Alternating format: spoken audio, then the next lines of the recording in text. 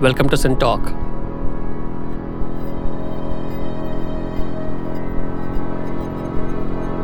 The Sin Talkers around the table today discuss the strategies for comparison. We'll think about comparison and the technical devices and strategies available for it.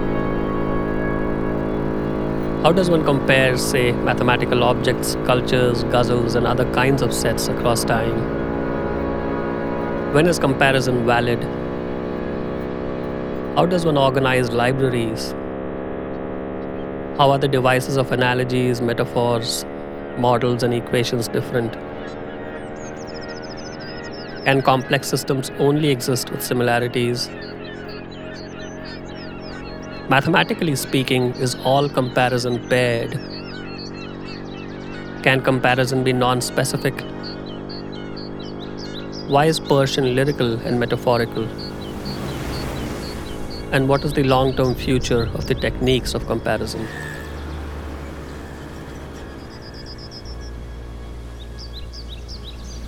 We are pleased and privileged to have three Sin Talkers with us here today.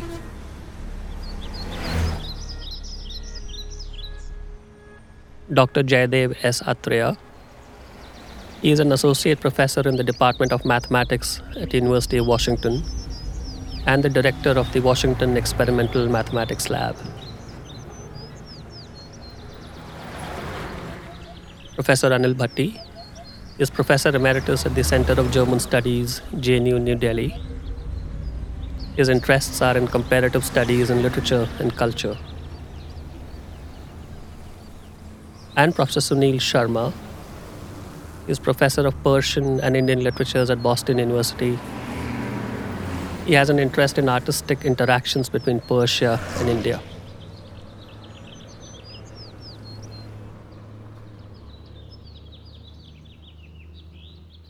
So Sunil, why don't we set the ball rolling with you to understand maybe at a literary / cultural level. You've looked at Persia for a while, you looked at India for a while. So when you go about comparing two different sets in whatever terms, what are the kinds of devices you deploy? How do you go about it? What's the technique like?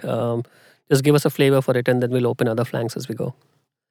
Yeah, between Persia and India, actually, it's a very interesting situation historically, because Persian came to India pretty early, almost 1,000 years ago, so that it had a presence here and really became an Indian language. And there's you could say, an Indo-Persian literature, what we call, and that has existed for 1,000 years. And it soon became a classical language, obviously, sometime in the 19th, 20th centuries. But what do you mean when you say classical language? Classical language in the sense that, until 1835, it was still the official language of the Mughal court and of large parts of South Asia. And then it was slowly replaced by English and also vernacular languages, so that people, and not just Muslims, but also Hindus and other communities, they studied Persian in school till the 20th century, actually, almost till independence. As a classical language, much as we study Sanskrit, that it's important for the past to understand and to access our past. For reasons of tradition. For reasons of tradition, there was a lot of sentimental attachment to it too. For a lot of Urdu speakers, Persian is the influence, really where Urdu derives kind of a lot of its literary inspiration from. But at the same time, it's not a classical language in parts of the world. It's, the language is a living language in the larger kind of the Persian world, Iran, parts of Afghanistan, Tajikistan, so that the language has kept changing as languages do, and changes all the time. So that in a sense, we are, with Indo-Persian, we are kind of dealing with a Persian that really dates from a few centuries ago. But what was the initial contact like 1,000 years ago? It was initial contact was the expansion of empires from Ghazni. And Lahore was one of the major centers of Persian. So at one level, you had Persian as the language of empire and power that Muslim rulers, as they kind of expanded into North India. And on the other level, you had Sufis. But what about at the comparative level? What did it do? Well, the comparative level is very interesting. So it's never been, as I was suggesting, a kind of a static language, which it's been pretty standard for 1,000 years, which is amazing because there are only a couple of languages in the world. I can think of Icelandic as another one, where you can pick up the text of a 10th century poet And just read it. And read it without much difficulty. You only have to look up a few words. But that is if you're a Persian speaker. So in the almost everything is retained: the grammar, the structure, the vocabulary. Absolutely. The grammar is almost exactly the same. Aesthetic sensibilities have shifted over the centuries, and that's a big difference. So when we So it's always been a metaphorical kind of language. Absolutely. And I think that is one of the reasons that it gained such a wide currency and popularity. So that, whereas you have, there have been other languages of power, but they have remained at the elite level. But Persian Is there a way, Sunil, of asking the why question in this context? Why is Persian metaphorical? Why is Persian metaphorical?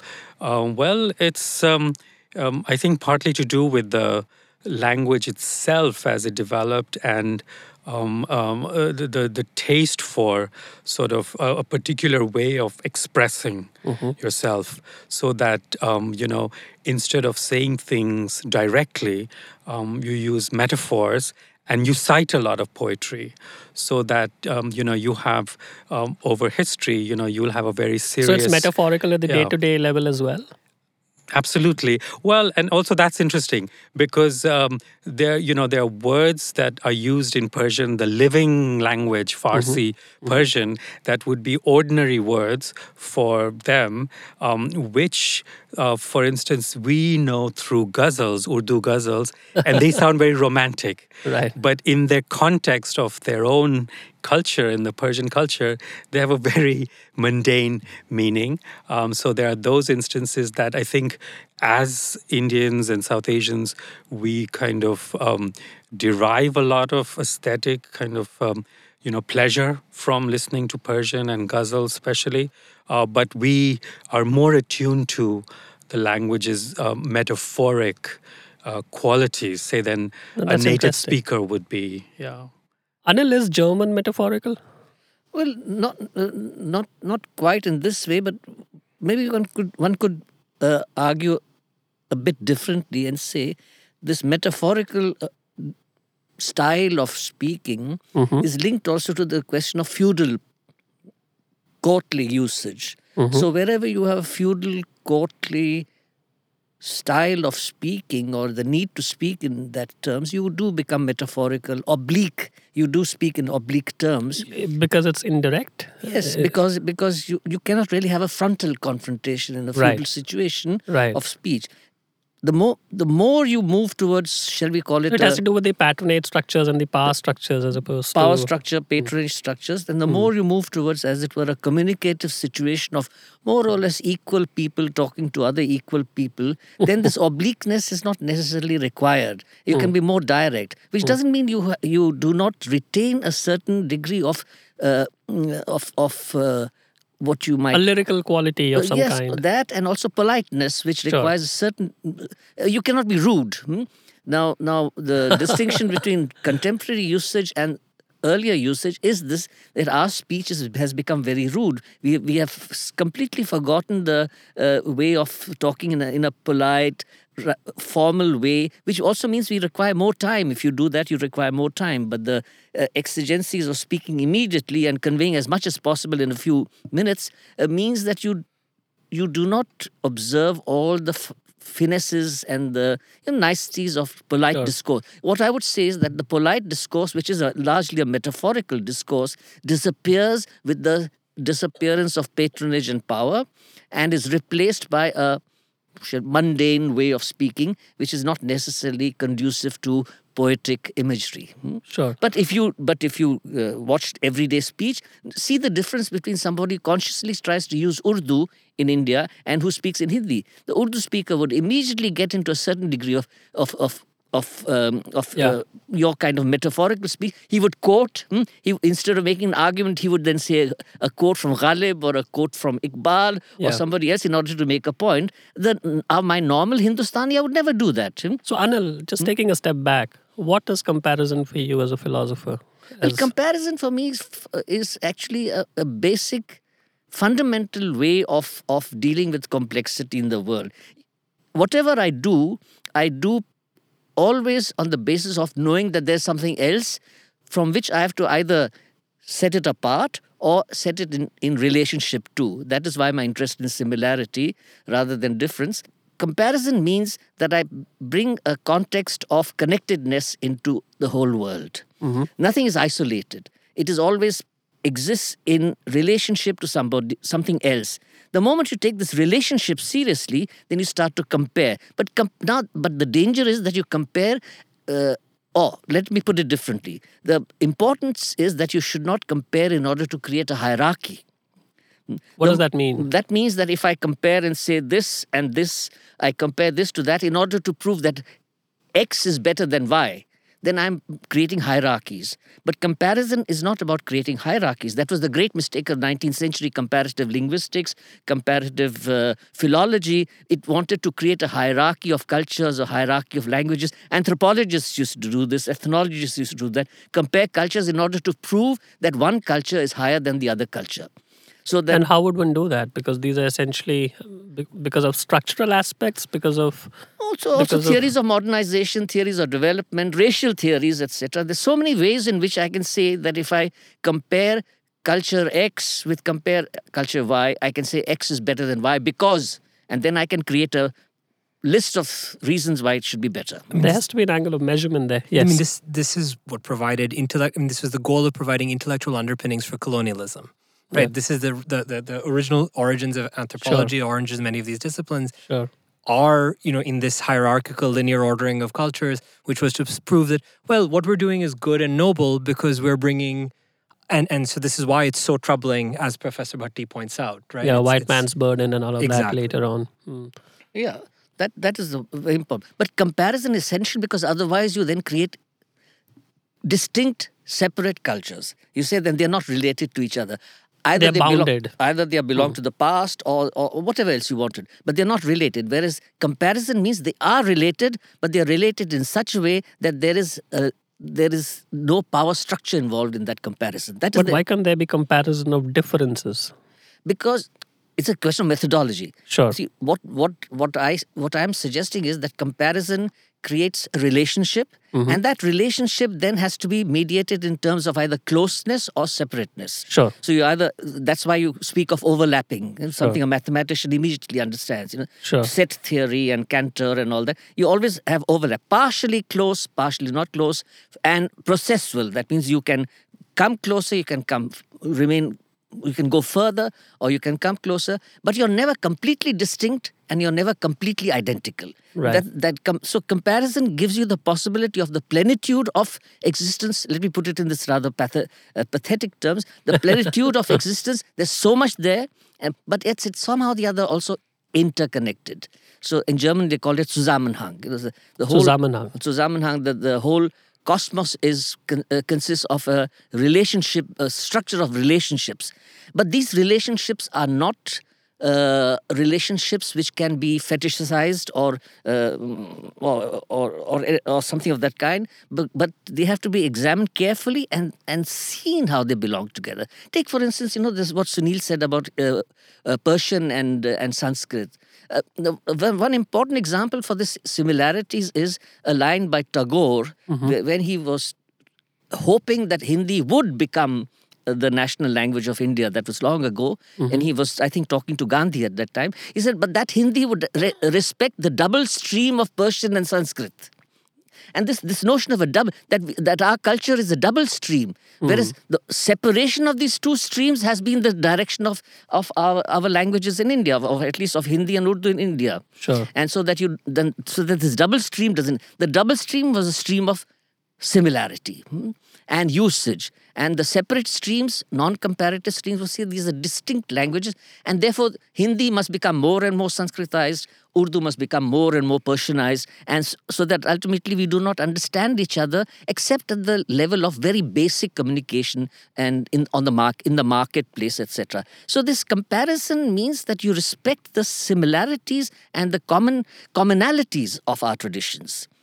And so what's the history of that? What's the history of maybe syncretic is the right word? Well, the history is, in a simplified manner, the history is the history of our unfortunate country, which in the process of, colonialism, which you very rightly introduced here, in the process of colonialism, I would say that in a metaphorical way here, vast tracts, shall we say, from the Hindu Kush up to the Bay of Bengal, you could communicate in this vast tracts by slowly moving with the bullock cart from one end of the country to the other end of the country, very slowly, and you would gradually understand each other without necessarily having a interpreter in between. You would reach, somehow or the other you would reach. Right. But this would be at the price of imperfection. Yeah.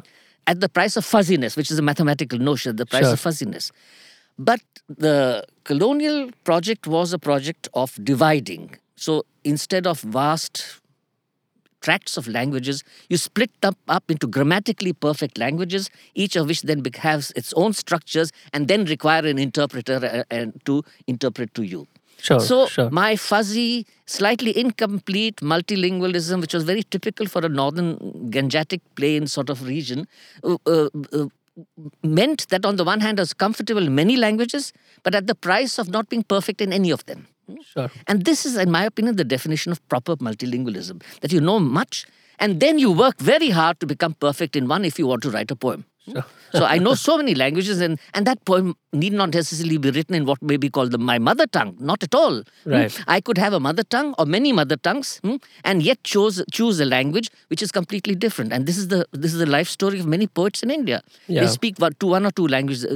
Anantamurthy has written about this how there isn't a single mother tongue. Yeah, necessarily. there's no single mother tongue, but poets are there who speak one language at home or two languages at home, mother tongue, father tongue, and then they write in a third language. That third language is a language you work on so that you become perfect in that language. Right. This is a completely different notion to what is called mother tongue in the European terms, where because of philosophical reasons, you say that the mother tongue is actually the tongue in which you fulfill yourself. It is your substance.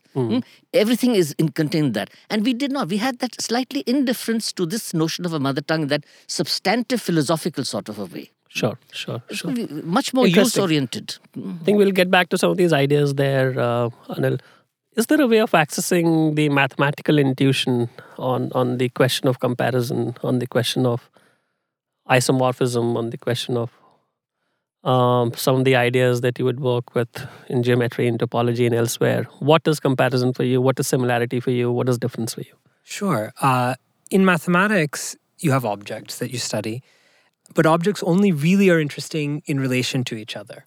So what is a mathematical object, just so that we are not... So for instance, a mathematical object may be what you studied in high school geometry, the plane. Mm-hmm. So the usual, just two axes, you draw these two perpendicular lines on a piece of paper, and you draw a plane. Sure. And that's an object. But the object by itself is not particularly interesting unless you can compare. When you have a class of objects in mathematics, you need to decide what it means for two of them to be the same and what it means for two of them to be different. So you need a notion of similarity or comparison. So mathematics is the language of idealized pattern recognition.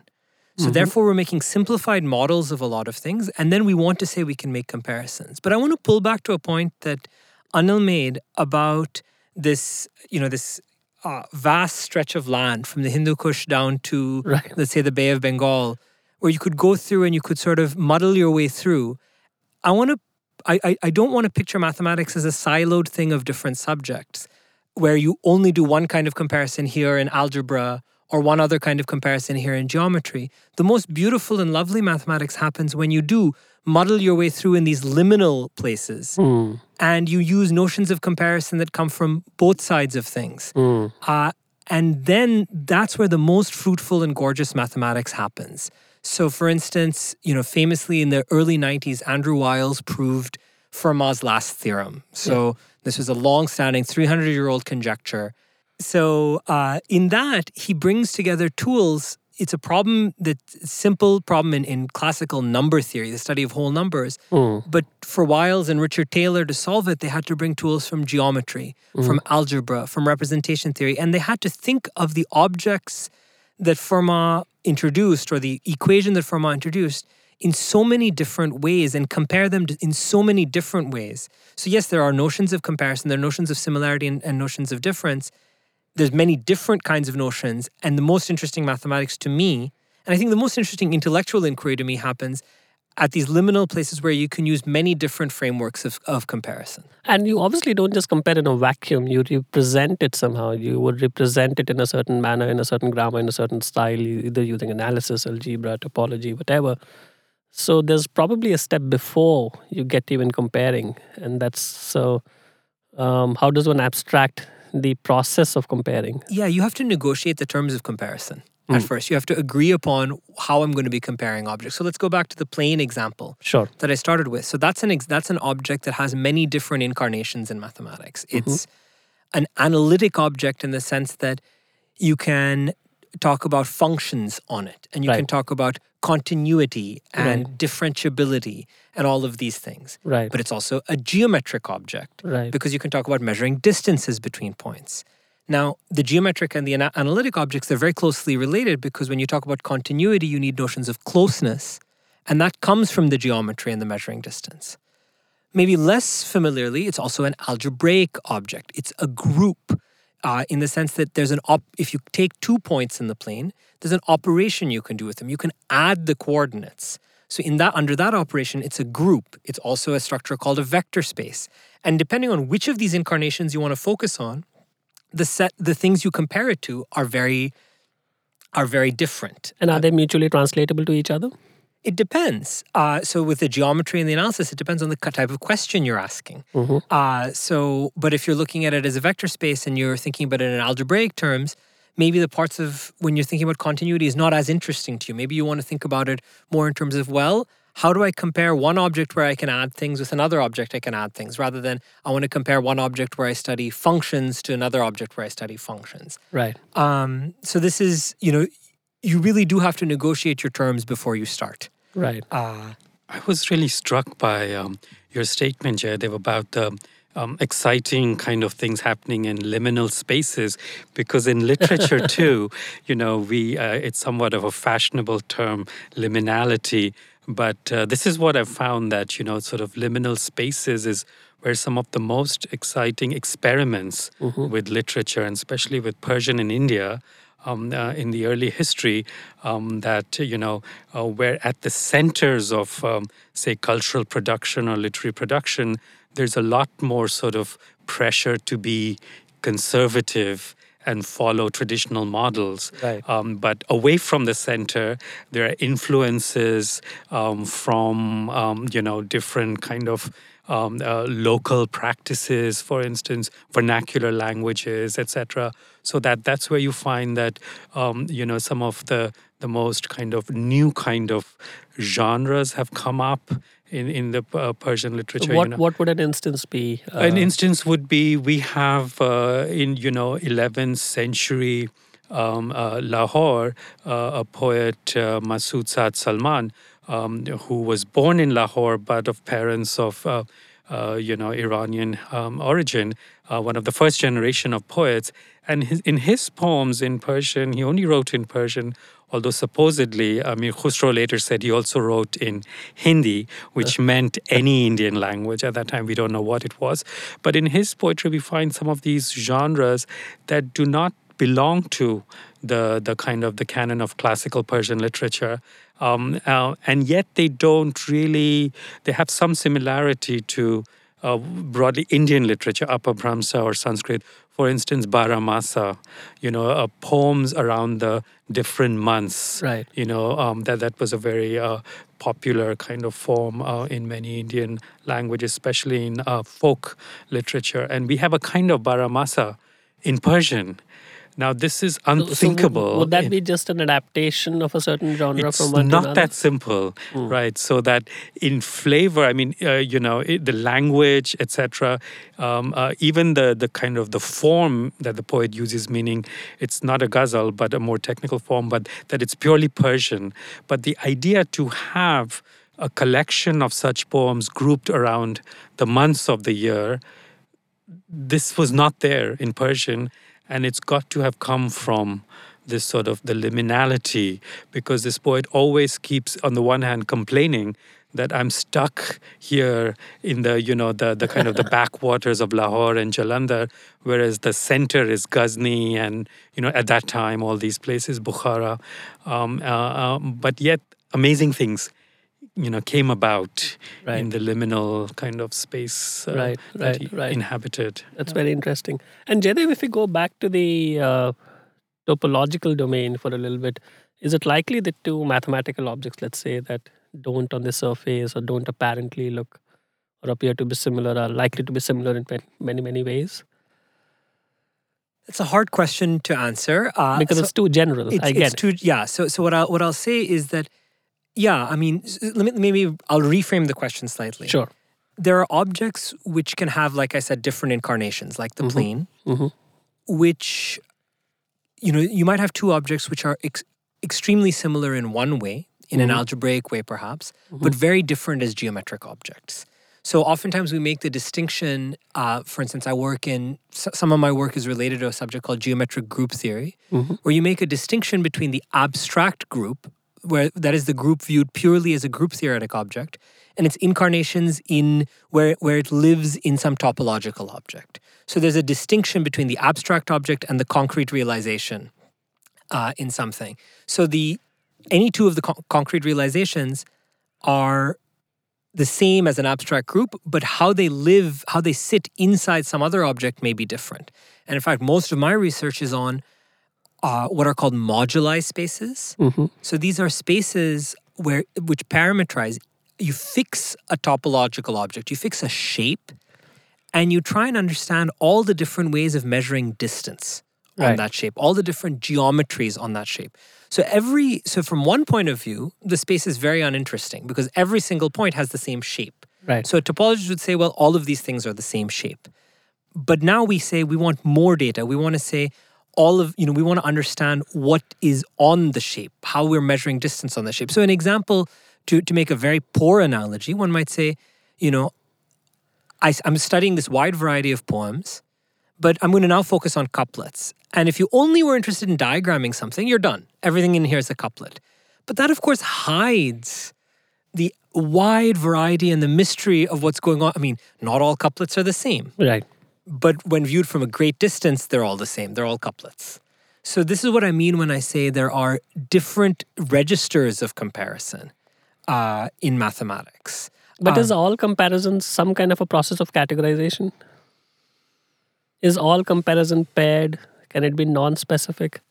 Yeah, comparison is definitely not all paired in that you're allowed, encouraged, and in fact, you should think about comparing multiple objects at the same time. You shouldn't always be comparing two things. You should be looking at families of objects. So the whole point of studying these moduli spaces is you're looking at families of objects. You're not just plucking out two things and saying, these two have the same underlying topological structure, but their geometry is similar in some ways, different in others. What you might want to do instead, you might want to say, how could I deform this geometry into this? What would be a potential path that gets me from here to here? What's a path that gets me from Baramasa, poem in a Sanskritic language to the same or a similar structure or a recognizably similar structure in Persian? How do I get from point A to point B? Not just I want to compare what is at point A and what it is at point B. So I think a theme that's maybe emerged is a kind of continuity. That's that you want to compare as not just discrete objects, but kind of continuous objects. Right. And I just want to clarify that I'm using those in a popular sense, not necessarily a mathematical sense. And when you Anil, when you compare cultures, for example, they're multidimensional, right? There's so many different axes on which one can do these things. So, but clearly, when you do it, you have to do it in a concrete kind of way. So, quite right. So, but here Jaydev's and also Sunil have both emphasized this question of liminality, which is a very important way in which we could perhaps take this conversation a bit further. Sure. You look at cultures, and I would say cultures not in this A and B, but in families of cultures which you compare in various different ways. Now, if you do that, then what has happened in history is, again, colonialism is an important reason for this, that you have tended to say that, cultures which are internally very differentiated with lots of, different patterns in them get, because of power, are homogenized and become monadic structures. And as homogenized monadic structures, they enter into a comparative situation with other homogenized structures. So that either in the extreme situation, you have a clash, you fight, you have wars, or in a more peaceful situation, you have a dialogue, Right. which is roughly the same thing. But in the liminal ways, these monadic structures don't exist. The borders are porous. They intermingle. They are sort of get into closer to each other, or further, or closer, or further. And in that liminal situation, innovations take place, new genres develop, new theories develop, new ways of looking at the world develop. Whereas in the homogenized state, you have everything is centralized, and from the centralized space, there's nothing which can actually do more than either have a war with somebody or have a dialogue with somebody. So this similarity concept means that you have porous borders which allow you partly to go in this direction, partly to go in that direction. And that is also the key for the translatability of these things. Translation arises, and there the notion of having groups interact with each other becomes very important. So supposing you want to translate something, it's not a one-to-one question. It's a question of how much overlap is there. I remember a brilliant article in which it was suggested that how do you translate are key terms translatable? Octavio Paz has written some very nice lines saying the key terms are not translatable. I mean, mukti is not exactly, freedom or whatever. Freedom or Right. It does not mean liberation. Then what you do is you create around mukti, you create families of relationships, and you find out how you could work around it, and then think in terms of a flexibility of translation.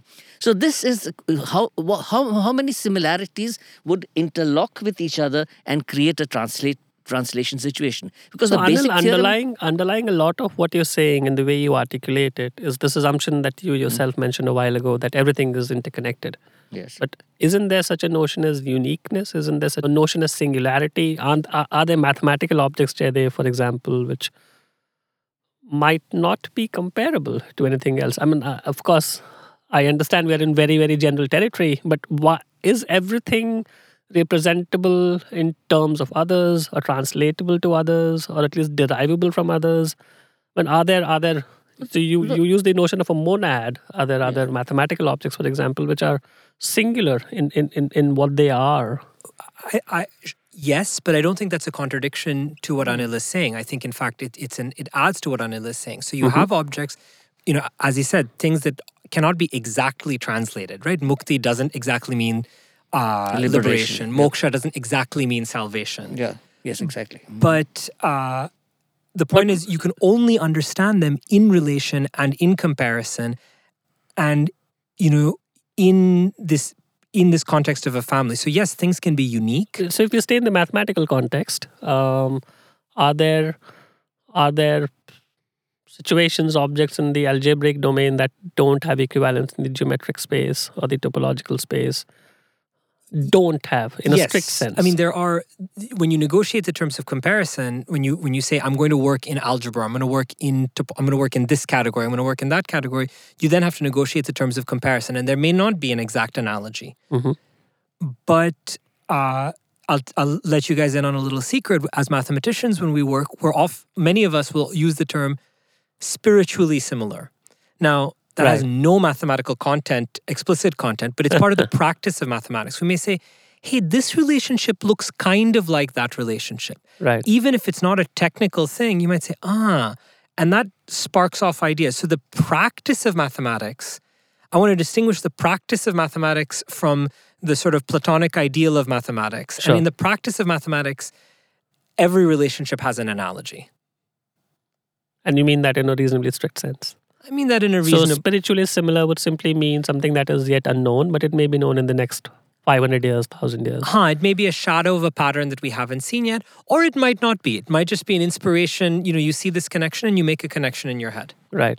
Is everything translatable? No, I agree with what's been said here. No, everything's not just at the level of words, but even at the level of couplets, at the level of a ghazal. No, but I think one has to attempt it. Try to find cultural equivalences, and that's one of the, I think, one of the central points of translation theory these days.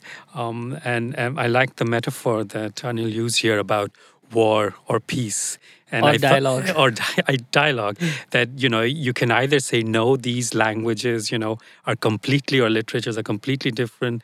There's no point in translating them. They'll never come together. Or you can find a way to do it. And historically, it's been done in very interesting ways. And as you were talking about it, I thought of the one of my favorite poems by Amir Khusro, which is, I'm sure you've all heard, in a Qawwali, which has half a line in Persian and half in Hindi.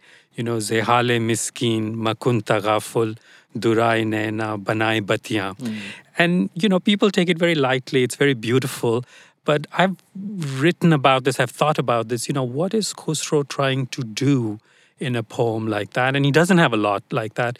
We have his Persian, over, and we have his Hindi kind of over. But when he has a poem like that, and I've heard it sung with the Persian half line being sung by a male voice and the Hindi by a female voice, and they're expressions of two systems of love.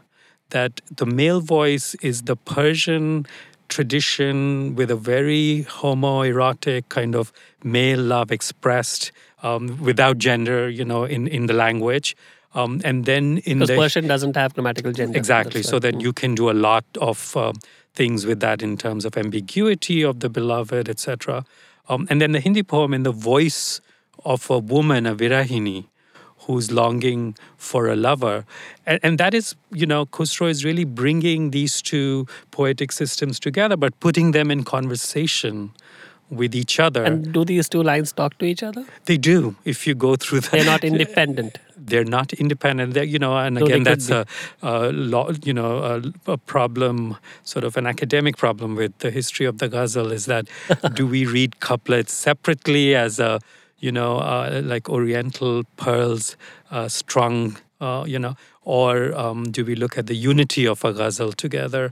And it really varies, at different times in history. So there's no... But if you take we're using the notions in very, very different senses, but if there's unity to the ghazal, then it's not necessarily referring to anything else before or after it, right? So that's the... There's a lot of intertextuality in the ghazal, and that's where another mode of comparison comes into that, whether we're talking about now the Persian ghazal or Urdu ghazal, that there are ways in which a poet will respond to a classical master, as in trying to do homage to it, or write in a certain what we call zameen, or radif kafiya, the rhyme, and the meter is a way that you at first reading you may not realize that this is actually responding to an older or even a contemporary ghazal, for instance, in a competition. Some kind of imitation. Yeah, and that's a very rich area of comparison, that you can compare within the tradition, or across linguistic traditions. For instance, one of my favorite poets in the old Urdu Dakhni tradition is the ruler of Golconda, Muhammad Quli Qutub Shah. And in some of his ghazals, he actually tried to translate Hafiz's Persian ghazals into a Dakhni Urdu that was still struggling to find a voice. but we only have 4 or 5 such poems which you could say that are direct translations of Persian. So yet there's something, going on that's beyond the aesthetic there, that it's not just the pleasure of finding words in another language, right? But how do you express something that is so Persian? And you can't get more Persian than Hafiz if you, know your Sufi poets. That how do you express that in a kind of an Indian language, in an Indian cultural context? And that's where I think some of the uniqueness you were talking about also lies. These kinds of experiments, and as far as I know, nobody attempted that after him, because you responded by writing your own ghazal to the same rhyme or a topic even, but you didn't try to translate a master. So yeah, that's interesting. There's an interesting idea here, isn't it, Jaydev? That, for example, if one looks at geometry or topology or any of these few mega sub branches of mathematics, so the devices or the techniques that one uses within that sub branch, are they very distinct and different, which don't necessarily carry to comparison between the two, if you know what I mean? Yeah, so of course, I'm only qualified to speak about the areas of mathematics I practice in. Sure. But I would say, yes, there are very different techniques, and you're trained in different techniques. You're trained in a school, but like I said, the most exciting mathematics happens when people using maybe different, maybe bring a technique from one discipline into another. And is there similarity in the techniques themselves? Yes, absolutely. So let me think of an example. Comparison is a really good example of a similarity in technique. You're always wanting to compare objects in certain ways. And, in the topological category, you're working with something called homeomorphism. You're working with, the shape is the same. Right. Whereas in the geometric category, you're working with isometry, where you want to know that the distances are the same. But isometries are often homeomorphisms. So are homeomorphisms when usually but isometries must always be homeomorphic, no? Isometries are homeomorphisms. You have a distance, and so you have a topology. So yes, they preserve and they're continuous. But you can have isometric embeddings, which are not homeomorphisms between the spaces. You can have a bigger space embedded into a smaller space. Correct. So yes, there are deep similarities in techniques, but there's also, there's many fields of mathematics that I'm completely unqualified to speak about, and I wouldn't dare to speak about their techniques. But I love sitting down with mathematicians who work in different fields than I do to hear about what they do. And then, again, maybe it's just a spiritual similarity that gets an inspiration. But I want to keep driving home this idea of liminality and think the exciting things happen at the boundaries of two things. Not to say that exciting things don't happen within the middle of things, but for me, this is where I like to live. No, that's interesting. Yeah. I think, for example, in some of the contexts that you're speaking about, maybe the volume is preserved, maybe the distances are preserved, a bunch of these things are preserved. But for example, if you go to your context, Anil, and there might be a cultural contact or contact of another sort. Is there a way of thinking of transformations more deeply? I think everything, both what we have heard just now, Sunil and Jaydev, would suggest to me that we think in terms of migration more seriously. These translations, liminalities are processes of migration from one domain to another, one plane to another, one space to another, one time to another, sure, one linguistic configuration to another linguistic configuration. These are planes of migration. And just think of it, if we look at it historically, some of the most interesting literatures have been written by migrants. Right. So, and even today, the migrants are the ones who are creating the literatures. It may be that it will be recognized in the year in which your sin talks really become important. But if probably we look at because the need for sense making is the highest. Liminality, migration, if you look at this carefully, that similarities, etc., across time and space, these are the exciting things that happen, provided you give up the notion of the hard frontier. A porous frontier, and I would say that the question of uniqueness is very important. God is unique. But God can't be talked to, The uniqueness emerges out of a total isolation from any other communication. Then you are here. There's something unique. A diamond could be unique, but then what do I do with the diamond? But everything else is contaminated. And contamination in a positive sense of the term. Contamination, migration, translatability means that you give up the notion of authenticity and the pure. So in a sense, you're saying that interacting systems cannot be unique. Well, I wouldn't put it that way. I would say that... I don't want to make it sound like a theorem. I would say that what we have internalized now is we emphasize the importance of uniqueness. Whereas I would put it the other way. Let us emphasize for some time the absence of authenticity, the notion of communicability in terms of contamination, lack of purity, all these lovely things. Painting, mixtures. In fact, let us emphasize mixture, and instead of and this mixtures are very important. A painter, for instance, thinks in terms of how do colors phase into each other. Similarities, how do we phase things into each other? How does a watercolor run into each other? What is a nuance? That is a nuance is a very important thing. And I'm not really very, very up on the literature of mathematics in it, but whenever now and then I've read a little bit of this, it is this which has struck me, what you call spiritual similarity. When I read Dedekind's book on what is number, he keeps talking about similarity, and I have great problems of understanding it, because then he goes into form, he tries to put it into formal terms. Now, I do follow it to some extent, but not completely. That is why I find it very important to talk to physicists and mathematics for whom similarity is very normal. In fact, for me, the shocking thing was that whereas I'm struggling in culture studies to emphasize similarity against the tradition of Foucault, which talks of difference, mathematicians say, इसमें problem क्या है? we always think in terms of similarity. Analogy, similarity are the sources of our creativity. Now, it has taken culture studies a long time to understand that this is so, but it is only as a result of this emphasis on translation and translatability and reflections on why is untranslatability such a topic, you see, that Well, Anil, the question is, one is dealing with this question at the academic level, at the level of scholarship, to try and understand this phenomena. But if one were to think of it sociologically and what happens... Everything I'm saying is political. Yes. In day-to-day terms... I'm only being politely non-political. Sure.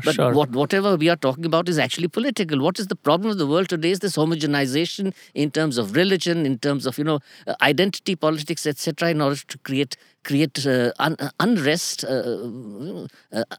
loss of tranquility as a result of this. All this is political. The moment we say that there is a greater degree of similarity between us than difference, then we enter into the possibility that we have similar spaces, similar habits, similar ways of interacting. Sure, there are areas in which we don't interact, but that's a good thing. I mean, we don't want complete identity. We don't want to be completely same, but we also don't want to be completely different. The slogan which should be this: we don't want unity in diversity, we want similarity in diversity. But we want diversity, but with similarity. And when you talk of migration at the level of language and culture and all that, then we are actually talking about the need of, we're talking about today's world, Today's world is a migratory world. A philosophy of migration would be a philosophy of similarity. And is this just a continuum, similar to different? Is it just a question of measure? Is it a question of less and more? Is it a question of... And one can think of it in any domain. I really would not know whether I should put it in that way. But I would say that it's a question of perspective. It's the way you look at the world. If you look at the world in terms of connectedness... But there is such a thing as less and more similar. Of course, that is the overlap. Overlap, for instance, in the question of, suppose you make one of these overlapping structures in order to find out how to translate mukti. And you get from German, from English, from other languages, all sort of, circles, and you make them interact and say, in German, that word interacts more with mukti, and in the English word does not interact with mukti and all that. Then you find a way of translating it. Then there are greater overlaps and there are lesser overlaps. Right. But if you look at the world as an interconnected Zusammenhang, then we have the whole question of similarity, not in terms of less and more similarity or less and more in that sense. But I think the mathematician would not put it that way. Is there a notion of measure here at all? Can I pick up on something he was saying here? So the notion of overlaps and going through, several stages of overlaps to make a meaningful comparison is a very important notion in mathematics. So we've been talking a lot about geometry and topology. If you have a topological object and you want to put some kind of geometric structure on it, not necessarily measuring distance, but we can talk about measuring distance, or we can talk about maybe wanting to do analysis on it. The key idea is what's called an atlas of charts. Okay. So the idea is in each part of the topological space, there's a little neighborhood, which I can identify with some known space. And then these neighborhoods overlap. And I can get from anywhere to anywhere else by a chain of these overlaps. So in the end, I can compare these two things in a continuous family by using these overlaps. So the adjacent ones are similar to each other in some sense, the adjacent ones have an intersection. And now different choices of atlas of charts might make different places show up in different intersections. So using different eyes might help us see different similarities. So I really want to emphasize, this is when you said this, the chain of overlaps idea, it really brought to my head this idea of an atlas of charts. And, even the language, atlas of charts, is very, coming from cartography. It sounds very humanistic. Yes. And it's graded. Again, maybe to some extent, the notion of continuity that you were speaking about a little while ago. Absolutely. I mean, in this particular category, I'm talking about continuous objects, and I'm talking about how to understand, if I want to say, do calculus on this, I have to know what it means to be differentiable. And in there, I have to identify each neighborhood with a space where I already know how to do differentiability. Right. And then I have to compare in the overlaps. Yeah. But the idea is you have these overlaps. And because of these overlaps, you can do what you need to do. And I also want to echo the fact that everything that we've been talking about, especially in the context of people, is deeply political. And in this moment in particular, when we have a world that's going towards power, using power to other people, to say that the nation is only a certain group of people and everybody outside doesn't belong, it is deeply important to focus on shared humanity, shared things, rather than constantly focusing on the things that are incommensurable. Yeah. So. Yeah. And if we think of it in your domain, Sunil, I mean, for example, family of languages. And so is there some kind of an equivalent of atlas of charts happening there? Absolutely. So if you there think were of all Persianate, kinds for example. Bells going off in my head as I was listening to this. And on the one hand, if you think about it, and I also like the idea of something connecting, sort of various and large groups of people. And if you think of the Persian language or sort of the more current term, academic term, Persianate. Right, societies which were influenced by Persian, so that on the Persian and North Indian languages. So how do you define Persianate? Persianate. Like, do the languages have something in common, or they could still not belong really. That's in a what family? I was going to say. Yes. That say Persian and say North Indian languages. Of course, the Indo-Aryan languages are related linguistically, but for something like Turkish, it's a completely different language family. So that what connects it is the culture and the literature and the context where they came to be. And the kind of, the way they first derived inspiration from Persian, but without getting into the hierarchy of literary cultures that, Anil was talking about, that it was not always sort of the Persian was high culture and, Urdu and Turkish or, Uzbek and Kurdish, these are kind of always deriving inspiration, but it's a two-way street. But I was thinking that if you think about this atlas of charts and you start off with a ghazal in Hyderabad or Golconda, and if you look at the overlapping structures and cultures, you'll end up in Istanbul with the Turkish ghazal in the, Right. They don't write ghazals there anymore, but they used to. Right. But you mean that in a strict sense again? Absolutely. I mean, first of all, in that kind of larger connected world, what was produced in Delhi or Agra could be read in, in Istanbul or Bukhara within a few months, because going back to migration again, that there's a migration of texts as well. So not just people traveling, but circulation and migration of texts. That it's amazing how texts traveled from not just one court to another, but long distances, so that you have you end up with this kind of atlas of charts. Is that one sort of through processes of translation, circulation, migration, an idea, a poetic image, or even a poem with a particular rhyme or refrain that appeared in one language shows up in another language in a different culture within a few years. And I'm talking about the pre-modern period here, of course. So the translation is not necessarily only textual. It could be of other forms as well. Absolutely. And one of the things, this is something I've been discussing with my art history colleagues, is that when we look at literary texts and how they are illustrated, because there was a tradition of illustrated, for instance, romances, and sometimes even ghazals were illustrated, even though ghazals don't have a narrative to tell. But another example, for instance, the story of, the romance of Layla Majnun, right? Written an Arabic sort of tale, Arab tale. It was never actually written in Arabic.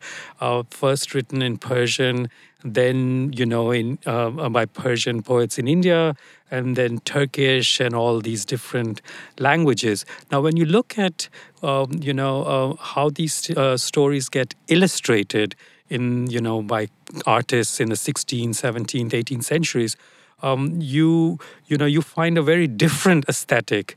And it's not just that there are different artistic traditions of representation, but they are reading those stories in a different way. They're making meaning of those texts within their culture in different ways. So it's the same basic story, which gets, some details get modified as it moves across cultures.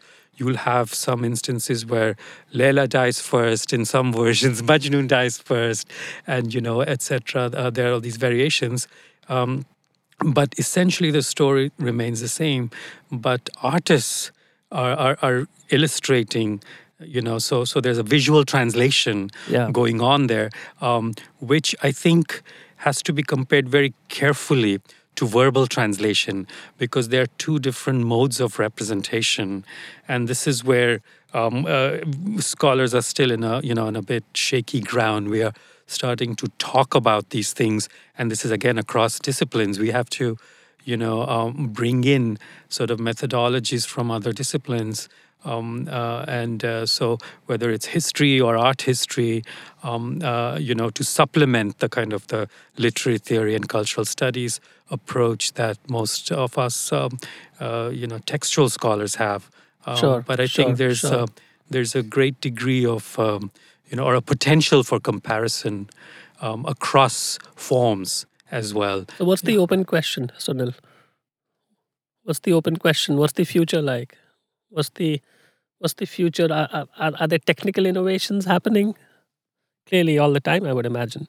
In mathematics, all the time, and I have, mathematics already is, I don't want to say unrecognizable to me. I mean, I've been doing research in mathematics for 17 years now, but there are massive technical innovations happening all the time. But I want to respond to something that Sunil was saying. About this, doing this having this same object translated in different ways. So you have the story of Layla and Majnun translated both as a text and as as a visual artistic thing. And I was thinking about how those two different idioms, if you have an idiom in one language and you want to translate it, an idiom in one visual tradition and you want to make a new thing.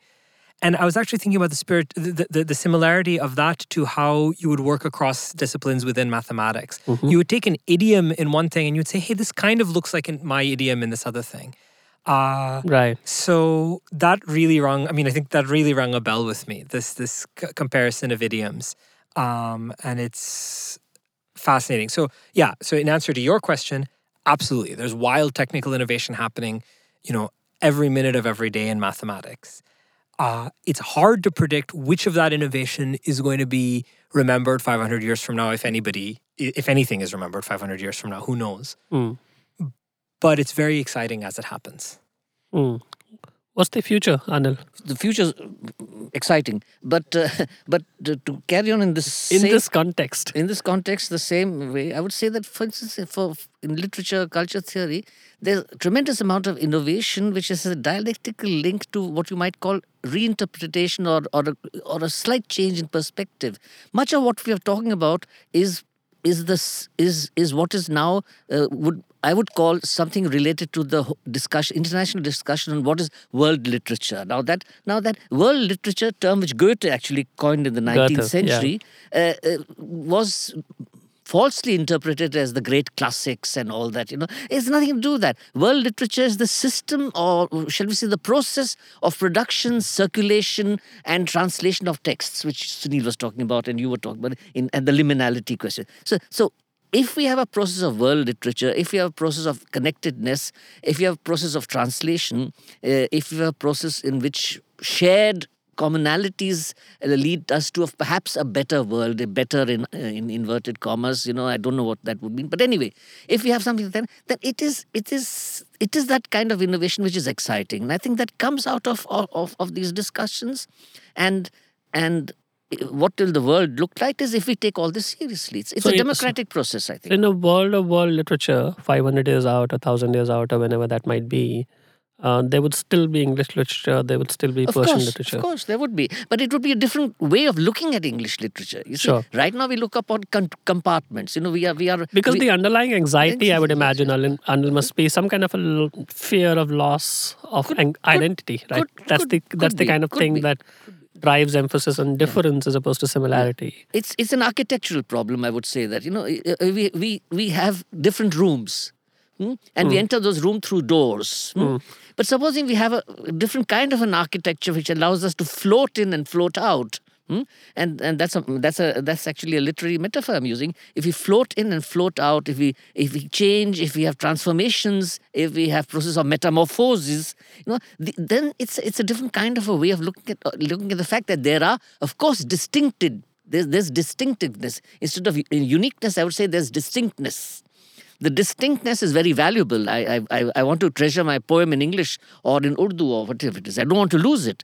But I also want to see it in other contexts, in other relationships. And that is the cusp of the matter, I think, which we are struggling with right now. Because the world is also, there's an equally powerful movement to say, no, we are not interconnected. We are in hierarchies and all that. I may be nice to you, but I don't want you to come.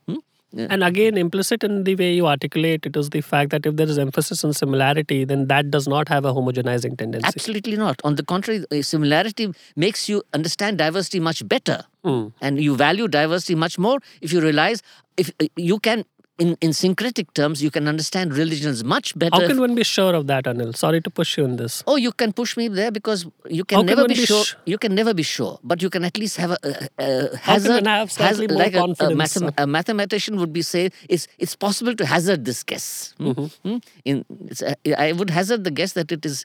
So why don't we end with this? What's the source of the confidence that emphasis on similarity does not have a homogenizing tendency? The confidence is basically the confidence with which various people in various times of histories, when they were repressed, also developed the possibility of resistance in the hope that something better would emerge. That's all. Confidence comes through history. Exactly. We need to look at the past. Yes. I think the future is in the past. Yeah. What is in the past? It's in this context again, in the context of emphasis on similarity and homogenization. Again, to speak from a sort of my position is that, we had Persian in the past, and it was not a uniform Persian all the way from Istanbul to Bengal. It was different. It was the same language, but people did different things with it.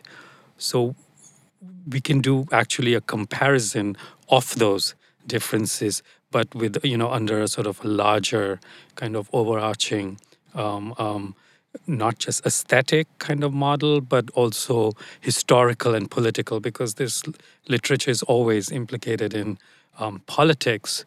And I think language is important here too, because, with world literature, it's gaining a lot of popularity. In fact, it's in the West, it's replacing comparative literature. In some places, my own department changed from comparative literature to world literature. And the danger is that if you read things in translation and you start doing comparison, and you can do then, really amazing stuff, Chinese court poetry to, to Sanskrit court poetry or Persian court poetry or something like that, or devotional poetry in different languages, you will lose out too. You have to go back to the languages and have kind of a solid training and appreciating multilinguality, that our society was never, monolingual. Sure. Every great mathematical innovation has come from bringing different streams of mathematical thought together. Nothing has come from siloing it. And if anything, mathematics is going in the opposite direction of homogenization. So. Yeah, it's a wildly diverse thing. I mean, I'll make a very, very simple analogy. When you go into a garden and you see an enormous number of flowers and so on, you appreciate the garden for what it is, but that doesn't take away from the unique beauty of each individual flower or each individual petal or each individual part of the flower. So seeing this thing as a massive union doesn't mean seeing ourselves as essentially human and essentially similar doesn't mean losing any of what makes us uniquely us, but it does allow us to understand each other better. So I think, looking to the past and looking to confluences and things coming together, that's where every great, I hazard to say, human innovation has come from. Yeah. Oh, thank you. That's a great note to end this on. Thanks to all of you for making it, and we look forward to having you soon again. Thank you. Take care. Thank you.